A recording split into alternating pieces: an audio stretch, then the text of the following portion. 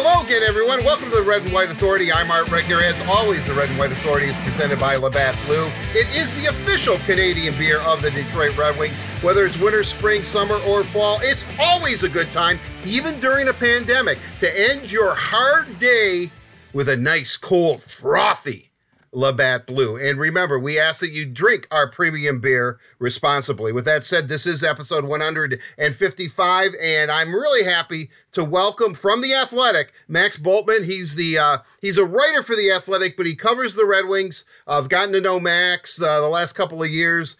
Great young man, always wears a tie to Red Wing games, which is essential for that good, clean, professional look. So let's welcome Max into the show. Hey, Max, thanks for joining us on the Red and White Authority.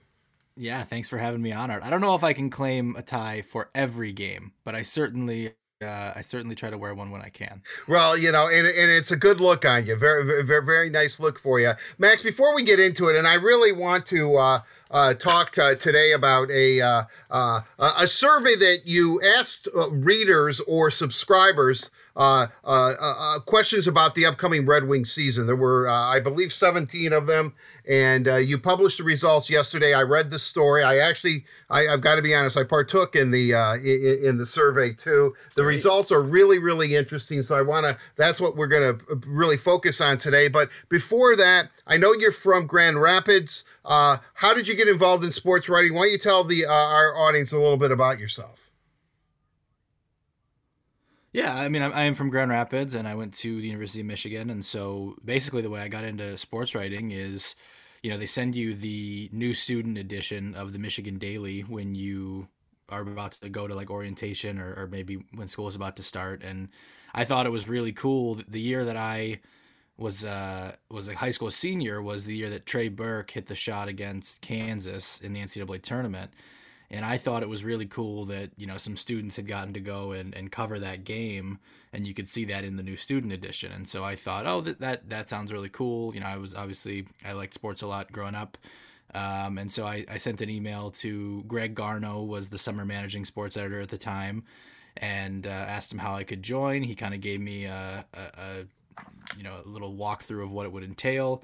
And then I don't think I did it right away, but maybe a week or two into the school year, I think I stopped by for one of the Sunday meetings, and it was great. I liked it. I think at my first event that I shadowed was a Michigan men's soccer game at Oakland, which was really fun to go on the road and cover a game. And then, I covered Michigan softball and Carol Hutchins my freshman year. I covered the men's basketball team as a sophomore. And then the football team my juniors and senior years. And I've actually been thinking about lately how funny it is that I spent 4 years at Michigan at a time when Dylan Larkin, Zach Wierenski, Kyle Connor all would have come through, and I didn't. I did cover a few games just in spot work of the Michigan hockey team, but I never did a full season on the Michigan hockey beat. And now I find that pretty funny considering I'm covering the Red Wings and Dylan is certainly player of the Red Wings, and I almost covered him in college too. Well, just to make it clear though, so you didn't grow up in Grand Rapids with your wet burrito and watching sports all the time and just dreaming of being a sports writer. I did not dream of it per se, but my mom sent me this thing the other day I thought was kind of funny. It was just these little like things I would write off the back of like trading cards about different athletes. I thought that was pretty funny that I apparently had been doing that. So I always loved sports, but no, I did not enter college thinking I was going to be a sports writer. It just kind of happened over time at the Daily, and I loved it. You graduate from Michigan. Where does your career take you before the Athletic? I was an intern at the Pittsburgh Post-Gazette after I graduated, so after my senior year, and I was covering all kinds of different stuff that interns do, right? So a little bit of Steelers training camp was really fun, but also you would cover like I even did I don't think I actually ever finished it. I think the player may have retired before I got to finish it. But I was doing a feature on one of the independent league baseball players from around that area. I'm sure there was some college stuff. I didn't do a ton of Penguins when I was in Pittsburgh. I would have done a lot of baseball, so a lot of Pirates and stuff in that vein. But so it was just a little bit of everything. And then I ended up at The Athletic because that was right when The Athletic launched in Detroit. That was Craig Custance who launched it, along with Katie Strang here. And so I came back freelancing basically on Michigan football because that was the most recent beat I had when I was in college.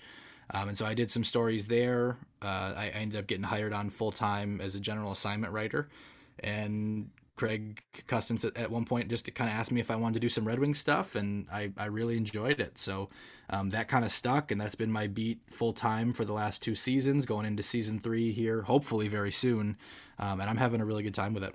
Right. Well, you do a terrific job, and it obviously is a subscription service, the Athletic, but they're always running great deals, and I mean it's well worth it. I kind of harken back to the days when I was a little kid and subscribed to. My parents got me a subscription to Sports Illustrated. First Sports Illustrated I ever got, Max, you probably don't even know who this ball player is, but was Ron Santo was on the cover. He played third base for the Chicago Cubs. He's a big name back then. And what I like about the Athletic and SI back then is it's more like expose kind of writing.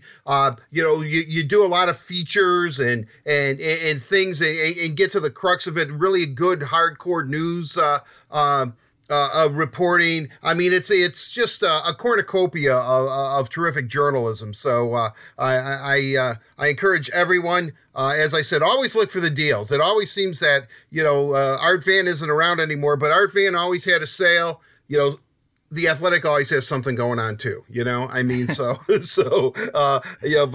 I highly recommend it. I just think, really good quality stuff coming out of the Athletic. Now, with that said, let's talk about this survey. It's 17 questions. The thing that I like most about it is that the questions that you ask, and you had almost 1,200 subscribers actually respond, which is a really good and high number. With all that said, how did you come up with it? Because not only do I like the questions, but the responses that they had to choose from were pretty well thought out.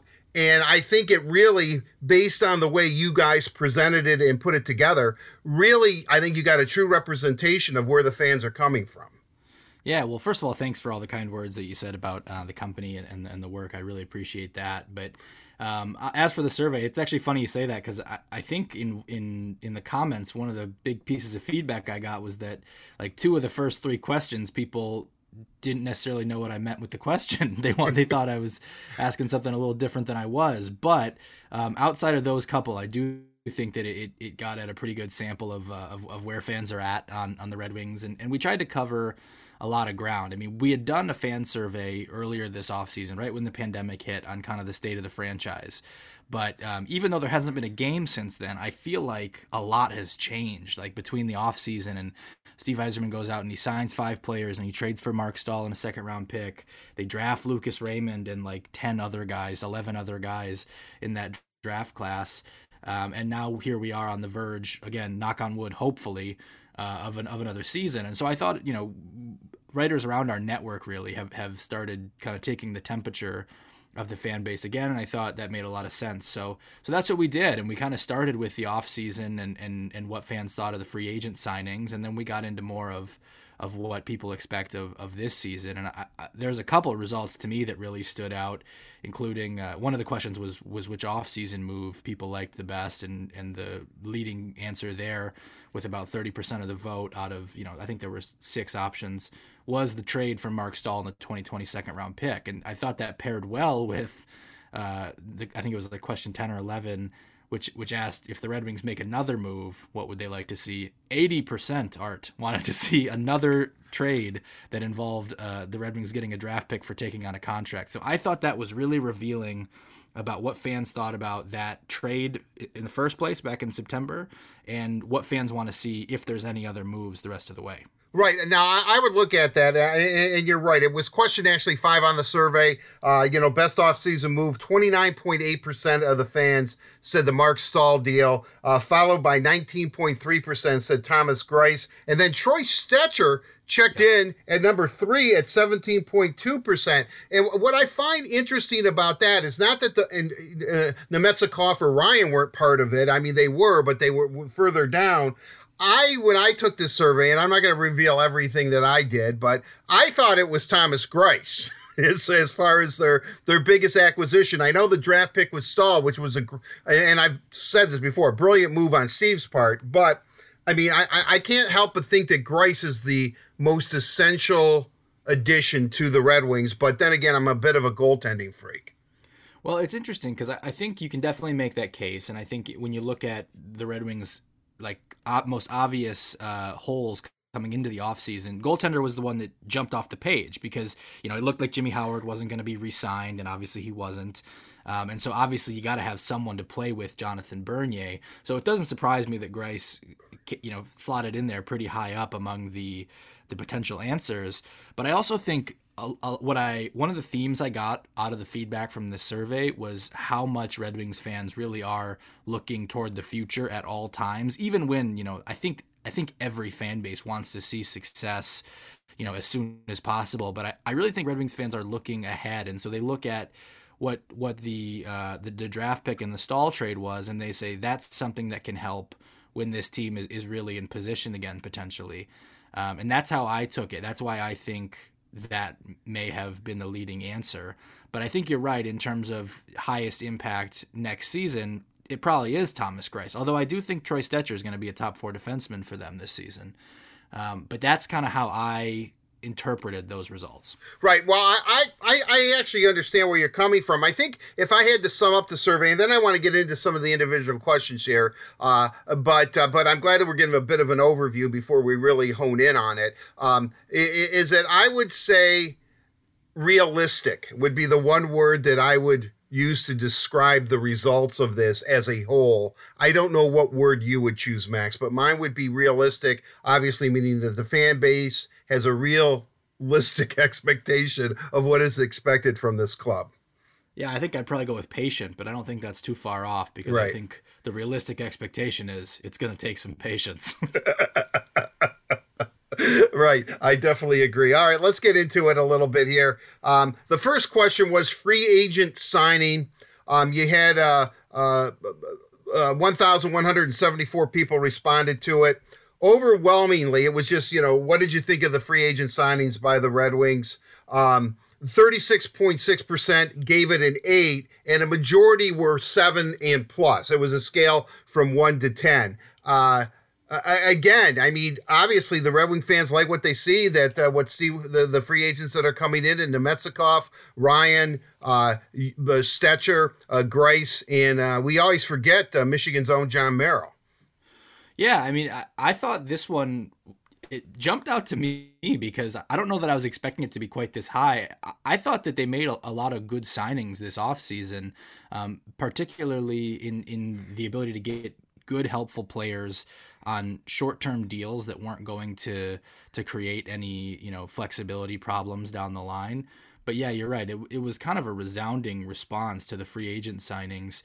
You know, you mentioned that many above a 7, but really above an 8, it's over 60%, almost 2/3 we're giving it an 8 or better. And so I think that speaks to what you and I were both talking about in terms of realism and patience, about when matters, because I don't think you'd see quite those grades if this were like a cup team necessarily that needed to be over the top. Although I do think there's some players here that are going to really help them next year. But I think that it's more the contracts that people maybe are responding to, because it's not going to limit them really at all. No, well, right. I mean, I think you're absolutely right about that. I mean, we're going to agree a lot today here, Max. I just want the audience to realize that. But your second question was, now with the addition of Nemetsakov and Bobby Ryan, what is your confidence in the forward core? Again, 31.2% gave it a 6, which was the highest. That was based on 1,180 responses. Again, I think that's a realistic expectation. I mean, the forwards, there's some high-end guys on this team, as we know, and we know what the top line of Larkin, Mantha, and Bertuzzi is. You add in a couple of good guys, and depending on where Bobby Ryan, how he rebounds from, if he has like, 25, 30 goal season. But I wasn't, I guess what I'm trying to say, and, and again, I don't want to sound redundant here, and I know I am, but I look at 31.2%, give it a 6 out of a scale of 10, and I'm thinking, these fans know what they're doing. They actually study it, and I think 6 is a real fair for a majority of people to rate it. I think 6 is fair, but this is one of the ones that I talked about at the beginning, where number 2 and number 3 on the survey, which were basically just after the additions, how confident are you in the forwards and the defense? These were the ones that fans thought I was asking relative to last year, and I'm asking relative to the NHL. How good do you think this group is going to be going into this season? So I do think both the responses in this question and the next one are a little higher than maybe fans intended, just based on the comments that I got on the story. But that said, I think with the moves they made, they did take real steps forward toward being able to put competitive groups at both of these positions out there on a night-to-night basis. I mean, you're looking at, the change from last year to this year. When you bring in Nemesnikov and Bobby Ryan, those are two guys that are no doubt going to be in the Red Wings top 9. They might both be in the Red Wings top 6. Right. Well, I understand that. I mean, we're talking about a team that won 17 games last year. Yeah.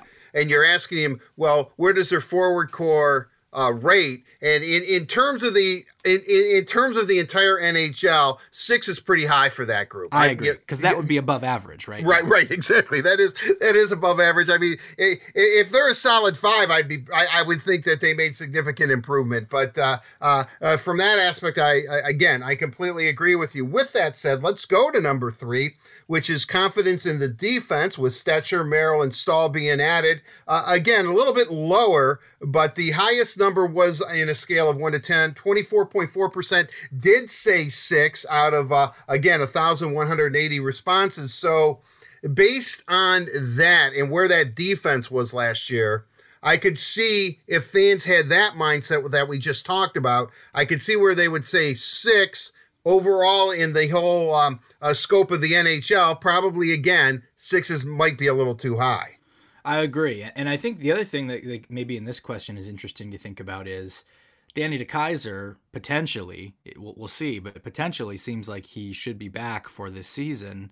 And that's kind of another addition to the ones that are listed, or that the Red Wings went out and signed in free agency. One of their top 2 defensemen who basically didn't play at all last year. So he's another one who comes back into the picture potentially. I agree. I think 6 is too high relative to the NHL, but you also kind of have to bake into your expectations here for a fan base. Every fan base is going to give their own team a little higher marks. I think you just have to expect that and factor it in when you go into analyzing the results. So you didn't have too many 8, 9, 10, or even really 7. And I think that speaks to kind of like the realism that you mentioned earlier. But yeah, I do think it's a little high, but we'll see. And I think in Merrill and Stetcher, they brought in 2 guys who have the potential to make a significant impact for them pretty early. Right. Well, I want to say Danny has been a guest several times on this podcast.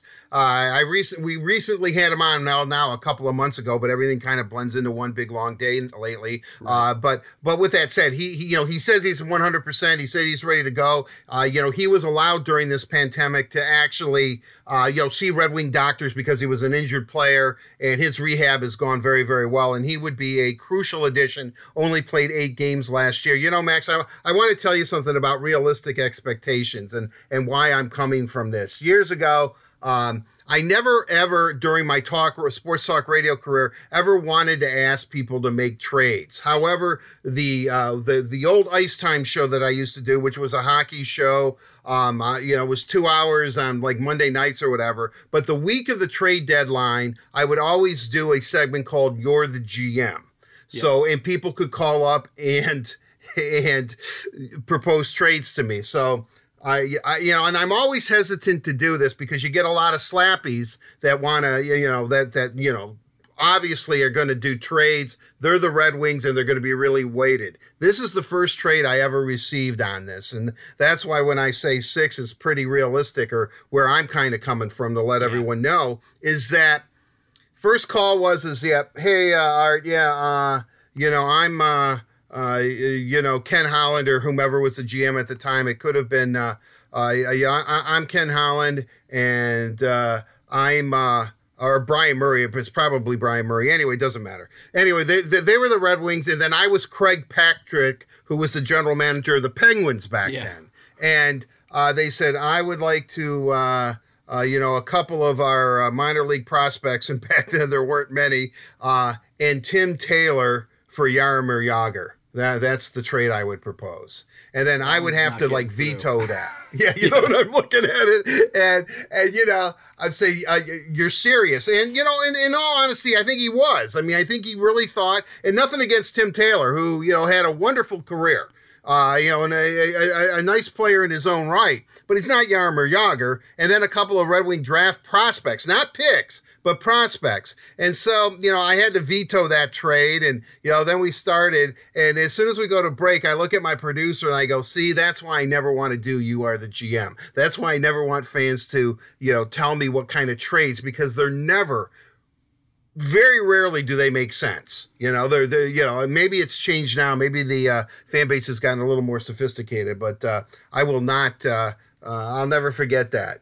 Two prospects. We do something like that too. We do a mailbag, a Who Says No mailbag around the trade deadline every year, and we let people submit them in, and I tell them which team would say no. It's usually almost every single proposal somebody says no. Yeah, right. I mean, you've got your own credibility at that point to think about. Question 4 was confidence in the goaltenders with the addition of Greiss as far as a tandem, Greiss and Bernier. I'm not surprised by this one, unfortunately, based on the season that Jimmy Howard had, and we wish him the best and hope he catches on with the team very, very soon. But out of 1,178 responses, 7 checked in at 31.6%. I am not, again, surprised by that. It kind of makes sense. Thomas, Greiss, and Bernier together, I think that it's a significant upgrade in goal for the Red Wings. It's a good tandem, and it's two guys who are used to not playing every single night, and I think that's going to serve him well. Is that you're not going to have, I don't expect at least any major tension on someone thinking like, oh, I'm supposed to be the number one. Why are these games getting split? Because it seems like the NHL is trending more and more toward splitting the workload up, and you've seen Bernier last year did take the reins at some point, and so maybe I don't who knows, but I think if they split the starts, then they're going to have a really solid tandem. Now, is it top 10 in the league? I don't think so, but I think that they're going to be solid in goal, and that's really important because as we talk about these position groups ahead of them, you also got to have the safety net, and you certainly don't want to put everything on the goalie. Certainly not every goal that goes in is a goalie's fault. Right. But having that safety net to be able to withstand a mistake or two is crucial, and you can't win without that. No, no doubt. I mean, I really think that obviously the number one offseason move was to get another goaltender. It was pretty apparent.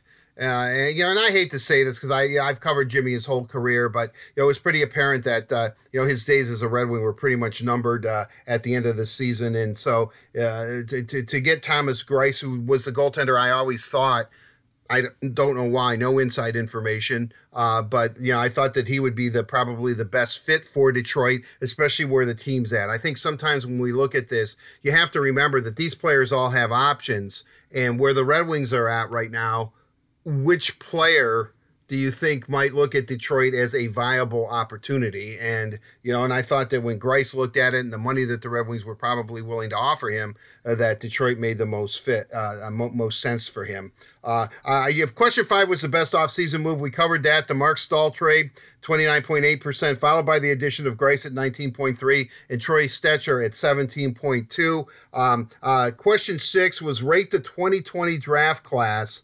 This one, I was really surprised because I thought maybe this is where a little bit, for lack of a better term, and I don't mean this in a derogatory way, that maybe a little bit of the slappiness went in, or the hopeful side of most Red Wing fans. But when you look at it, and this is the class, obviously Lucas Raymond, and the Red Wings draft was rated very, very high. Let me just say that. But 42.3% rated it an 8. That is really a pretty impressive number. Yeah, and 20% more gave it a 9 or a 10. Right. like you said, really high marks there. And really, if I'm honest, it's an unfair question. None of us can truly rate this draft class for at least a couple years. But if I had to guess why this was the result from the fan base, I think it starts with Lucas Raymond, and I think he is a really strong high-end prospect with the potential to play at the top of the Red Wings lineup before too long. But I also think the sheer volume of picks they made has to be a factor in that. When you look at their second-round picks, William Wallander, Theodore Niederbach, and Cross Hannes, the third-round picks, Emil Viro, Donovan Sabrango, Sam Stang was the fourth-round pick, and I think he's already got 4 goals in 8 games at Wisconsin. Just the sheer volume and number of picks they made in those early rounds, I think, get people excited because it gives you a little bit of margin for error. You don't need all those guys to hit. In fact, you can have half of them miss, or maybe even a little more than half, and still be able to come out of a draft with 3 NHL players potentially is, I would consider, for most teams, a win if you can do that. And so the sheer number of picks, I think, actually plays a part in that. But obviously, I do think there's some excitement for some of these prospects. Raymond off to a nice start in the SHL. Niederbach got his first goal in the SHL just before we're recording this here on Saturday. So I think it's a mix of the volume and the players themselves, because the prospects themselves, I should say, because obviously we don't know what they're going to look like as players as they develop for a couple of years yet.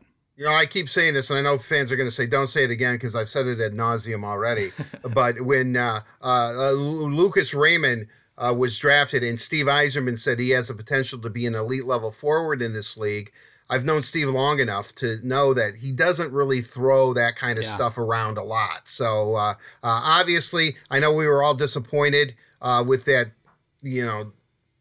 absurd draft lottery thing that they had this year. But getting Lucas Raymond at 4th is a nice little consolation prize, I would imagine. Well, the lottery is the lottery. And I've written in the past that if you want to pin your hopes on the lottery, this is the risk that you run, because it's not designed for the last place team to win. It's designed for the last place team to not get the first pick more than 80% of the time. And so, I think that's the design of the lottery, really, truly. I don't think it's designed to help the last place team. Unless you're Toronto and Austin Matthews is available. Well, it's changed, hasn't it? Didn't they lower the weighting? I think it has. I just have to zing Leaf fans. I just have to. So fair enough. But then question 7, which is kind of a lead into what we were saying, rate the prospects pool, which is 37.7% gave the Red Wings' current prospect pool an 8, 35.1% gave it a 7, and then 11% gave it a 9. So obviously majority loves it. And real quickly, we are doing this, as Max said, on Saturday on December 5th. Last night I watched Notre Dame and Arizona State hockey game. And a guy that I forgot about, who is playing for Arizona State, who was an absolute stud for the Sun Devils last night, was Ryan O'Reilly, who had a couple of goals. I mean, so there definitely does seem to be talent here. And again, I think people are looking towards the future. The 37.7% gave it an 8. But then if you look from 7, 8, 9, I mean, you're well over like 80% of these people love the Red Wing prospects. Yeah, I think that's the result I take out of it too. Now, you always have to wonder who are fans counting as a prospect, because I didn't go through and specify, how would you rate a prospect pool that includes these specific players. So do we know if they're including Philip Zadina in the prospect pool, whereas you or I might say he's not a prospect, he's an NHL player, he's on the NHL roster. But yeah, I think it goes back to the same thing. It's the blend of some high quality players, your Lucas Raymonds and your Moritz Seiders, who are really strong headliners for any farm system in the NHL, and then just sheer numbers and volume. They've had double digit or close to double digit picks, and it seems like the last 3 drafts. And so you've got your guys like your Jonathan Berggren, who's having his breakout year, your Albert Johansson, who's playing really well in the SHL, and some of the guys we just mentioned in this most recent class. You combine all those things up together, Joe Veleno, and then you've got the blend of the high-end players and the depth. Now, I still think they need a couple more of the elite high-end players. I think one at center and one at D seems like, as this rebuild rolls on, you're going to need more. Those positions are the most important positions on the ice, in my opinion, in addition to the obvious goaltender, which you can't win without. but you just can't find a number one center and a number one defenseman really anywhere but the draft. And I think the Red Wings have a number one center in Dylan Larkin, but what you find is these teams that win the Stanley Cup, they got two. Right, they got right. Ryan O'Reilly and Braden Shen, for example. Tampa had Braden Point, Anthony Cirelli. Stamkos didn't play, but they had him waiting in the wings, right? So you find that these teams that win, they have two of those guys, and so I think that's where the prospect pool stands to gain. But I think in terms of depth, I do think there's really good depth starting to develop here in the farm system. Right, certainly, I agree with you. I mean, look no further than the Red Wing great teams of the past. I mean, right. Their center core was Yzerman and Fedorov, and I mean, they were 1A and 1B, if you want to look at it that way. Then you throw into the mix Igor Larionov, who is obviously an immortal of the game himself, and then Chris Draper. I mean, you got to be strong up the middle. I agree, and you just talked about, you have an Yzerman and Fedorov, that's going to give you a chance in any series. And so I think you just look for, you bolster that position as much as possible, and you got to be strong on the blue line because it becomes so important in playoff hockey. And so I think they have good depth at those positions. And you look at Veleno and Michael Rasmussen and a guy like Niederbach, and they've got some guys who may even develop out of the later rounds into kind of interesting pieces. You look at someone like an Ethan Phillips at BU, and I wonder what he can become as he puts on more weight. But you got to have those high-end guys, and I think those are the positions as this thing rolls along that I think those are the areas they're going to need to add really more elite players. Right. No, there's no question. They definitely, they really do need a superstar or two at this point. And I'm not knocking. Obviously, Dylan is on the cusp of being an elite player. I just got the Hockey News yearbook sent to me, and they had the top 50 players in the league. Nathan McKinnon, number one, and unfortunately, a Red Wing did not make their top 50 list. But I thought that at least Dylan and perhaps Anthony Mantha could be among that lower third in the top 50, but then again, that might be the slappy fan and me showing at this point. Your next question, Max, and I want you to be honest with me. This seems to be a question where maybe Max wanted to go up to Craig Custis and maybe angle for a European vacation or something, saying, look at the numbers. Look at the numbers. Your eighth question was closely following the European prospects. Are you, and this is what I like about the answers, is that you gave answers not as, are you following them more now because so many Red Wing prospects are playing in Europe? And, you can probably give the answers, but 38.2% said they're following some of them and more than usual. Again, which I think states that what we've been saying is that fans are engaged at the potential of this team. Well, first of all, I've been very public in lobbying Craig Cousins to send me to Sweden, but it's not for a vacation. It's because there really are, 4 of their top 5 or 6 prospects right now are over there playing in Sweden. That's where the action is. So yeah, that's where I want to be. I want to be getting to work here. I've been in my house for 9 months, Art. Let's get me to Rogla and Frölunda a little bit game so I can get going on this stuff. I'm sick of doing everything on the phone. I've been very public about that. But yeah, no, I think you're right. And I think I think that the interest has gone up for 2 reasons. One, the number of prospects over there, and 2, the NHL's not playing right now. And as well as I do that hockey fans are as devoted as it gets in sports fandom. They are going to find the hockey wherever it's being played, even if it's in a time zone with a 6-hour difference that plays half its games at 1 p.m.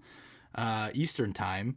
So yeah, I think those 2 factors, the number of high-level Red Wings prospects over in Europe, and you can also really lump, I know we just said they're not prospects, but Filip Zadina and Filip Hronek playing in the Czech Republic, Michael Rasmussen playing in Austria, those guys who we expect to be at training camp, there's something to follow there too in Europe. And so I think it's sort of just the blend of those factors, the number of players and prospects over there, and the fact that Red Wings fans, like every hockey fan, I imagine, are dying for something to follow here with hockey. Right, without question. I mean, I watched Notre Dame, Arizona State Right. last night. There you go. I mean, That tells you everything. yeah, really. I mean, that's all you need to know. I mean, Michigan I'll watch all the time, but but if I'm watching the Fighting Irish and the Sun Devils, you know that I'm jonesing for hockey. And I want to say, I can't put words in his mouth, but Jeff Blashill was our headliner on the Word on Woodward show that I co-host with Daniela Bruce and Carly Johnston. And I sort of said to him, I said, well, the Phils, Hronek and Zadina and Rasmussen, those guys aren't in Sweden. They don't have to stay there the year. They're coming back for training camp. And Jeff Blashill nodded yes. So yeah. So yeah, you're right. They're definitely going to be back. Let's go into the question 9, which again is, I like the way you spaced out the answers here, but for time constraints, I can't read all the options people had to choose from. But prospects, what prospects start in Europe you're most excited about? I'm not surprised by this one. 48% said Jonathan Berggren, and then 34.2% said Mo Seider. But there certainly are a lot of guys in Europe who are performing very well. And a guy that we forget about that I always is Matthias Bromia, signed a little older, 25 years old, maybe a late bloomer. He also is doing pretty well in the SHL. He is, and you just have to ask yourself, is he a prospect or is he, a little older than that? Because at 25, right, you're not a huge runway anymore left. But you're right, and all of these guys that we're mentioning are in the SHL, which is a really strong league. But yeah, I agree. No big surprise that it's Berggren leading the way there. He's at, I think, 23 points in 20 games after today. He had another assist today. Right. He is also a guy that now that he's healthy, when the Red Wings drafted him, I can remember his draft year. They were going to take him with the 30th overall pick, which meant he would have gone in the first round. But Joe Veleno fell to them at 30. That was the same year, 2018, with Philip Zadina was the 6th overall pick. Once Veleno fell to them, they definitely took him, but they were able to get Berggren with, I think, the 33rd pick overall, and then Jared McIsaac, I think, at 36. I remember that draft, and I know I've said this a lot too, but the Red Wings thought that they got 4 legitimate first-round picks, even though 2 of them were, granted, early second-round picks. So that might be a draft to really keep an eye on. And what can you say about Mo Seider? I mean, everything that is thrown his way, and Max, I know that we actually talked about this on the Word on Woodward as well. I mean, he just seems to take on all comers, if that makes sense. I mean, he just seems to be one of those players that could really develop into a special player. Yeah, I mean, since the moment he was drafted, really, I have yet to hear really many bad or critical things said about Moritz, other than questioning how much offense is he going to have. And I think that's a really fair question when you look at the style of game he plays. It's not in the Quinn Hughes or Cale Makar style, really, of someone who's going to be this dynamic offensive facilitator. But in so many other aspects of the game, he's a rock defensively. He'll get the puck moving up ice. He's physical. We talked about on the Word on Woodward, the game at the prospect tournament, Kirby Doc, where it was just these 2 top 6 picks, these giant dudes at 6'3" to 6'5", going at each other physically in it was either the first or second game of the prospect tournament. They wasted no time in showing that they were going to be physical guys. And so, yeah, I think Moritz does keep answering a lot of questions. That offensive one is going to be the one that I'm not going to feel ready to answer until you see him in the NHL. But he just shows every sign that he looks like he's going to be able to hold his own in the NHL whenever he gets there. And then when that happens, we'll see how good a player he can be. Well, right, and it depends on who his defensive partner is too. I mean, Tomisto's pretty good offensively, and and I think he's probably eventually going to end up making the Red Wings, or even Willander, who they drafted this year, who is obviously has offensive gifts, so to speak. Question 10, which again is the grade for the offseason. 51.7% of the fan base that responded out of 1,179 responses gave it a B. And then 44.4% gave the Red Wings offseason an A. Obviously, we're now into 95% territory. So Yeah. the Red Wing fans like what the Red Wings did this offseason. Yeah, and A was a little high for me because I think to get the A, you got to make the spectacular move, and maybe the spectacular move is coming. I don't know, but I think B makes a lot of sense for two reasons. One, he made the team. They made the team better, right? They got Bobby Ryan, Vladislav Nemestikov, Troy Stetcher, John Merrill, Thomas Greiss, and even Mark Stahl potentially could be a factor for the Red Wings next season. Now, Stahl in recent years has slipped. His play has slipped. He's not the player that he used to be, and so Right. who knows what his role is going to look like.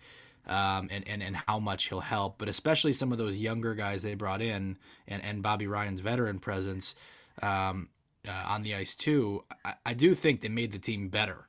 And the other reason I think that this move is worthy of a B or so, is because it didn't sacrifice anything that's going to affect them in the future. They got all these guys for just dollars.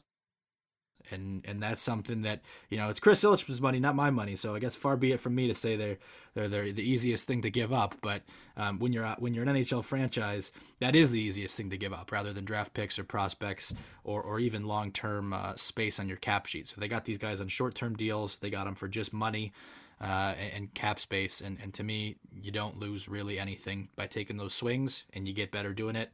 That it's a nice off season. I'm not ready to say it's above and beyond. That to me is what the A is, but it's a nice off season. Well, I will say this, that as you said, I think whether you're a sports fan or part of the sports media, we're more than willing to spend the owner's money. That's right. That's that's the fun part of the job. It's just it's not our bread. But question 11, we already talked about. Movie like to see more of, which would be another like Mark Stahl trade, trade for a draft pick from a Capstrats team. Question 12. Did the offseason change the timeline for contention? Did this move the Red Wings timeline up?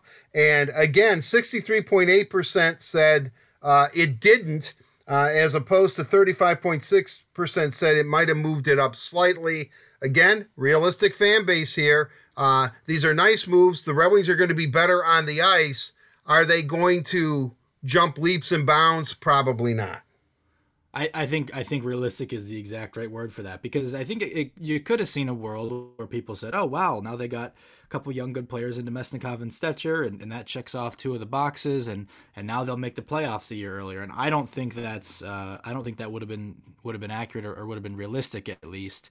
I think these are moves that are made for the right now and for getting the Red Wings through this rebuild. And maybe those guys do stick around and help out and be contributors. I'm not going to rule that out or say they can't or even shouldn't. But I just don't think inherently, especially when you're looking at all 1 and 2 year deals, anything really changed the timeline here. And about 2/3 of Red Wings fans agree with that. And I think you're right that that's realistic. It is definitely realistic. Question 13, Wings MVP this season. I would assume that it would have came down to two players. I was actually a little bit surprised at actually who, quote unquote, won this competition of two. With 45.7%, the fans feel the MVP this upcoming season for the Red Wings will be Anthony Mantha. I affectionately know him as the BT Express, the Big Tony Express, followed closely by Dylan Larkin at 41%. Dylan Larkin, I think everyone's expecting him, and again, I don't have inside information on this, but to eventually be named captain this season when the season does eventually start. Then Philip Hronek and Tyler Bertuzzi did get some mention as well, but obviously, Max, no surprise here with Mantha and Larkin being the fans' choice for MVP this season.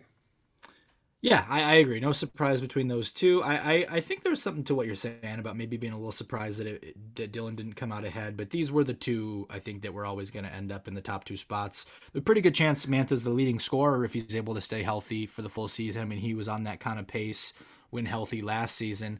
But as you know, we talked about Dylan and why he's a number one centerman and has, is a key piece to what the Red Wings are building here, is because he gives you so much that maybe isn't points or assists or goals or anything like that too. Like he's a heart and soul guy. He can kill penalties. He can play every situation. He can play against opponents' top lines. Anthony Mantha does a lot of that too, playing on Dylan's line. So he plays against tough competition. And if you look at kind of underlying stuff, has some good, defensive metrics as well. I see Dylan as kind of this all around two-way winning, as Jeff Blashill puts it, player. I think that's an accurate description of him. And so I think either of these two guys would have made sense. Fan base is split within about 5% there, and they give Mantha the lean. He just signed his new deal, and so it wouldn't surprise me if he's the leading scorer. So this maybe shouldn't surprise us either. Anthony Mantha, Big Tony, the BT Express, he's a very emotional player. And I don't know if you can strap in those emotions because it might take away from his game. But I think you're absolutely right. He is definitely a complete player. He can pass. He can do it all. And I think the one good thing about, and not good thing with having an all-Canadian division in this weird season that we're about to approach, is that he will not see Jake Muzzin, so he'll probably stay healthy. Because I think if Jake Muzzin is going to meet Mr. Mantha on the ice sooner or later, based on a play that happened in Toronto on the 22nd of December, 2019. But we'll leave it there. But that at least is my feeling about that, is that, and Mantha's getting older. As they get older, they tend to calm down. He knows that he's more valuable to the Red Wings, obviously on the ice than he is off the ice. I think, though, that he is... again, I'm not surprised by that. And I guess I'm not surprised by question 14 as well. The Wings breakout player this upcoming season, overwhelmingly, 72.8% said Filip Zadina. I think that even though it took him a while, he had some growing pains after he was drafted, spent that year in the AHL. It looked like he was starting to round into a legitimate NHL scorer last season before he got hurt, Max. So 72.8%. I couldn't agree more with these fans. I think it's a completely fair response. I think it's probably the most likely as well. I mean, Filip Hronek got some votes. And I guess you can make the argument, but also this is a guy who played 25 minutes a night last year. Like, how much more breaking out? I mean, you could maybe have a little better, like, plus minus or expected goals share, but he's a guy who scored at a half point per game rate and played 24 minutes a night last year. I don't even know if that would qualify as a breakout for Hronek anymore. I mean, he's just a top pair defenseman, right?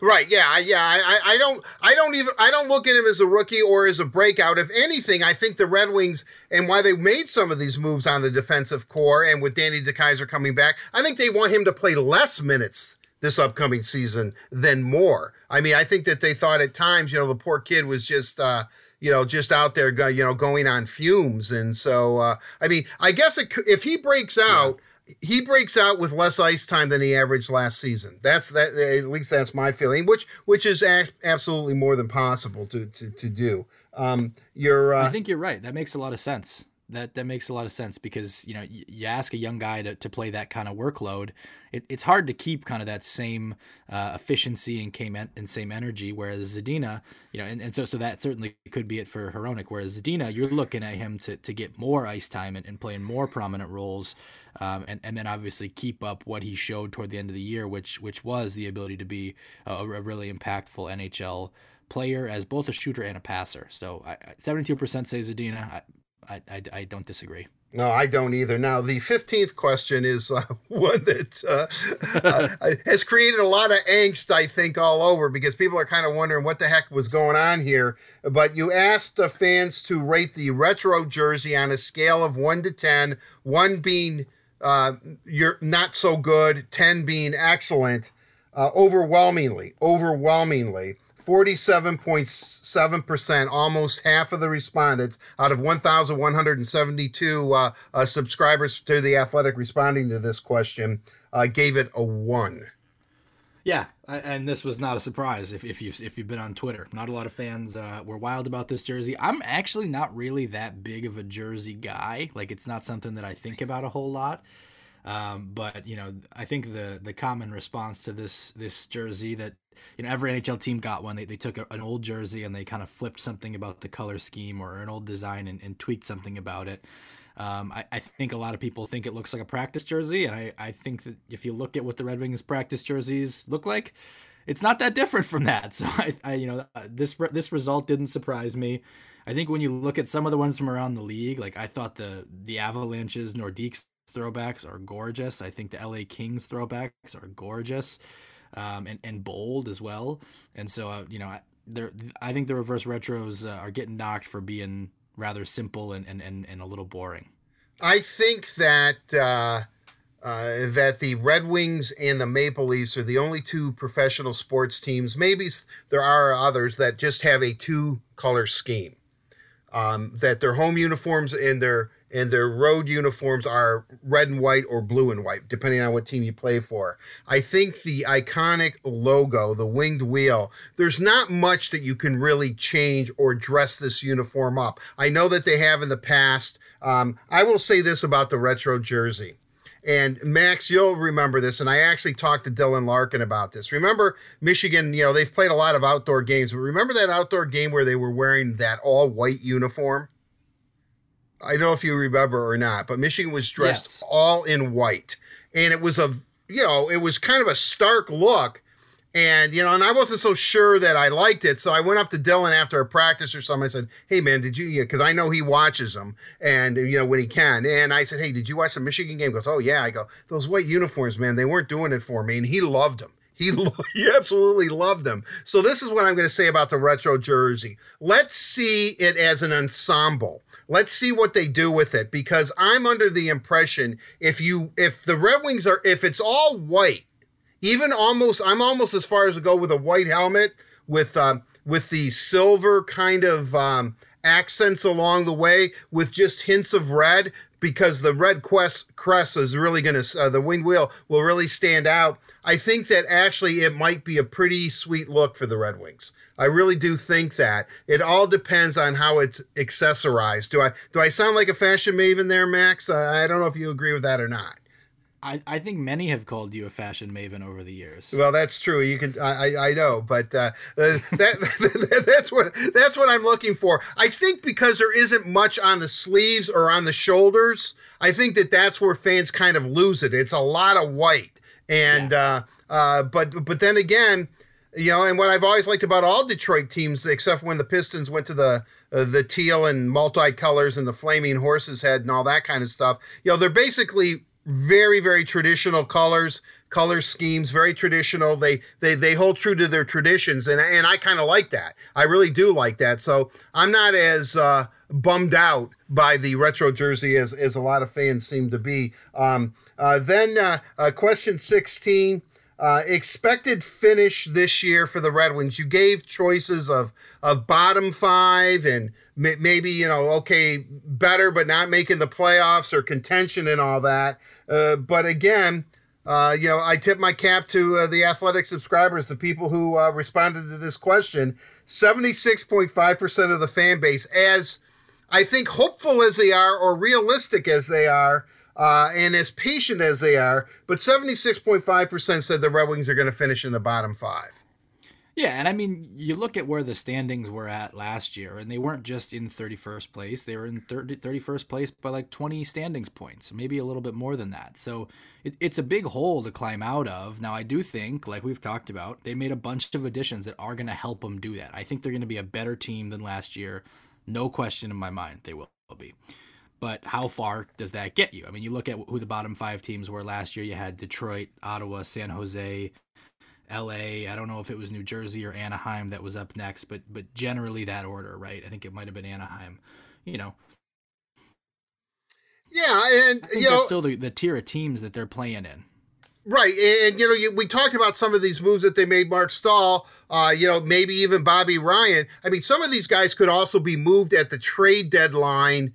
And acquire more picks. And I think fans are almost expecting Steve to continue to make moves kind of that nature as we've already addressed. So I don't think if they're better and more competitive, and I believe depending on the amount of games that they're going to end up playing, which we can talk about in a few seconds here, is that, if they're better than a 17-win team, whether you have to prorate it or not, I think fans are more than willing to, hey, it's a bottom 5 finish. They are what they are, but we see hope in the future. So I wasn't surprised by that. And then you wrap it up here, Max, with a great question. Year to make the playoffs. When will they, make the playoffs? When will they be in contention again? 59.8% said 2023, followed by 20.1% said 2024. Almost 80% of the fan base believes the team is still at least a couple of years away. Yeah, and this goes back to those first two words you and I used at the beginning, patient and realistic. I think 2023, that's when I see, kind of a nice potential window opening up for them. Could it happen 1 year earlier or 1 year later? Maybe, but I think 2022-23 is where I see it opening. And almost 60% of Red Wings fans are right there too. And so you look at the young players they have now, your Dylan Larkin and your Anthony Mantha, though I would say those are kind of your stars right now. And then obviously the rest of your core, Philip Zadina, Philip Hronek, Tyler Bertuzzi, you're going to complement those guys in the coming years with guys like Raymond and Seider and Veleno and who are making their debuts, Michael Rasmussen, and then that's where you really start, I think, to see a window open. And you can look at teams in the past like Vancouver, who made the playoffs this year with Elias Pettersson and Quinn Hughes. I'm not saying anybody that the Red Wings have right now is one of those two players, but you see when those young guys make the league and there's some already established players on the team who are still young but have become veterans. This would be maybe your Bo Horvat, your JT Miller, your Brock Besser, if we're going to use the Vancouver example. You want to have some of those key players in place when your young players, your high draft picks, get there. And I think the Red Wings have some really good young players in place, headlined by Larkin and Mantha and Zadina now. Right, exactly. I again, I know we agree a lot, but I couldn't I couldn't agree with you more. I think the biggest question moving forward into the future, a couple of years from now, when Red Wing fans expect them 2023, 2024, whenever it is where they're back in contention, is who is going to be their goaltender. I think that might be the biggest issue as we move forward here, as the roster starts to the skaters start to round itself out, and we get a clearer picture of who's in, who's out, so to speak. I still think in net, long term, who's that player going to be? It's a huge question, and here's where I will plug my own podcast here. Prashant Iyer and I do a show called Wings for Breakfast on The Athletic, and this is a talking point kind of constantly because, at the risk of getting myself in trouble with the goalie union here, one of the big questions we always talk about is, do you need a franchise goalie who you have for 10 years, or can you get by signing goalies, intermittently and shuffling through them? Because it's a hard position to predict. And you see, even in the Red Wings' own system, you might have one guy who seems like he's the top prospect 1 year, and then the next year you're like, well, who knows? And it's just a hard position to project. It seems like there's a lot of volatility. And even once you have a really good goaltender, year to year, it's tough to predict if they're going to be, other than those, top 5 to 10 guys who are just so consistent. It can be hard to tell, who do you bet, your playoff chances on? And so I agree with you. It's a massive question. It might be the biggest positional question in the entire franchise. But I also think, in my mind, there's a little bit of a question: is it something that you need to go out and spend a top 10 draft pick on a potential franchise goalie on, or is it something you can get by on in free agency? It's a debate we're having constantly on our show. I don't know what you think about that, but I agree with you that goaltending is one of the biggest questions for the franchise. If you, all I can say, look at what Carey Price does, look at what Vasilevsky does, Max, we talk all the time. I mean, I was a big Askarov fan. I was pleading with Steve to take him, and, of course he laughed at me, but still, I was still pleading with him. I just think it's an essential. I mean, if you're good in net, it makes everything easier in my book. It just does. I mean, because he's capable of winning a game on his own. And more than one, and winning a playoff series too. I mean, I saw Dominic Hasek in 2002 just get better and better and better as the playoffs went on, and there was no way that the Red Wings were going to lose that cup. Granted, they had like 9-10 Hall of Famers on the thing, but still, Hasek was the key. He was essential. That's why Ken Holland made that really difficult move of letting go Chris Osgood, who was like a son to him, and bringing Hasek in for that job. And Ozzy had, performed obviously very, very well for the Red Wings, and then came back and replaced. It's weird how things work out. Replaced Hasek in that Nashville series, and ends up winning the cup in 08, and comes within a game of winning it in 09. I won't go on an Ozzy tangent here, Max, but with that said, so now I know we've talked about this survey. Let's talk a little bit in the remaining few minutes that we have left, and I really do appreciate your time today, Max, because I know that you're going to write, but without Michigan playing on this Saturday, the 5th of December, neither one of us have much to do today. Right. So I'm kind of curious. All kinds of dates now are being bandied about. It looks like January 1st might be out for start of the NHL season. Maybe now January 15th. Do you have any kind of gut level feeling? And I'm asking you to be a bit of a soothsayer here, Max. What do you think is going to happen? Yeah, I don't know that I have a gut level feeling. I mean, I think what I'm going to plan on is sometime in whether it's late December or early January, seeing some kind of training camp, and then maybe it's mid to late January, maybe it's early February, seeing the start of a season. But deep in my gut, I am really hopeful and think that they're going to play, and that there's going to be an NHL season here. And obviously the news that, Pierre LeBrun and Elliot Friedman and Frank Saravalli all were posting just before this weekend about the January 15 target date with 52 to 56 games were the reports, at least the variation in the reports. That sounds workable to me, and it sounds like if you can get that in and you can get it done before July, end of July for the Olympics, and then you can kind of get things back on track for next season. I think that seems like a workable plan, but obviously there's still plenty of uncertainty in how everything's going to work, navigating the virus and the protocols and any potential spikes, and those are all questions. But I am hopeful that something can happen here, because that's certainly it's been long enough in my mind without NHL hockey to cover.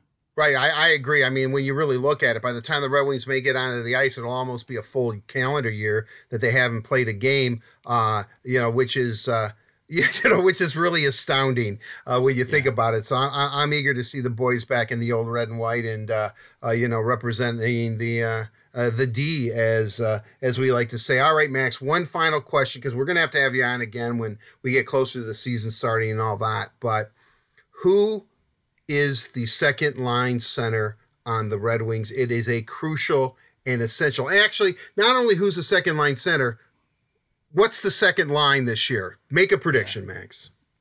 It's $1 million question. I am going to say Zadina, Nemesnikov, and Bobby Ryan. But I could also see Robbie Fabry in any of those three spots on the second line. At center, potentially. I could see him replacing Bobby Ryan. I could see him replacing Zadina on the second line. I could see Robbie Fabry in any of those three positions on line two. I think they keep Larkin, Bertuzzi, Mantha together just because of how good a chemistry that trio has. But they also have the option to split them up and do maybe some more balanced lines there, because you and I both know, Art, how much they struggled to get a consistent second scoring line after those three last year.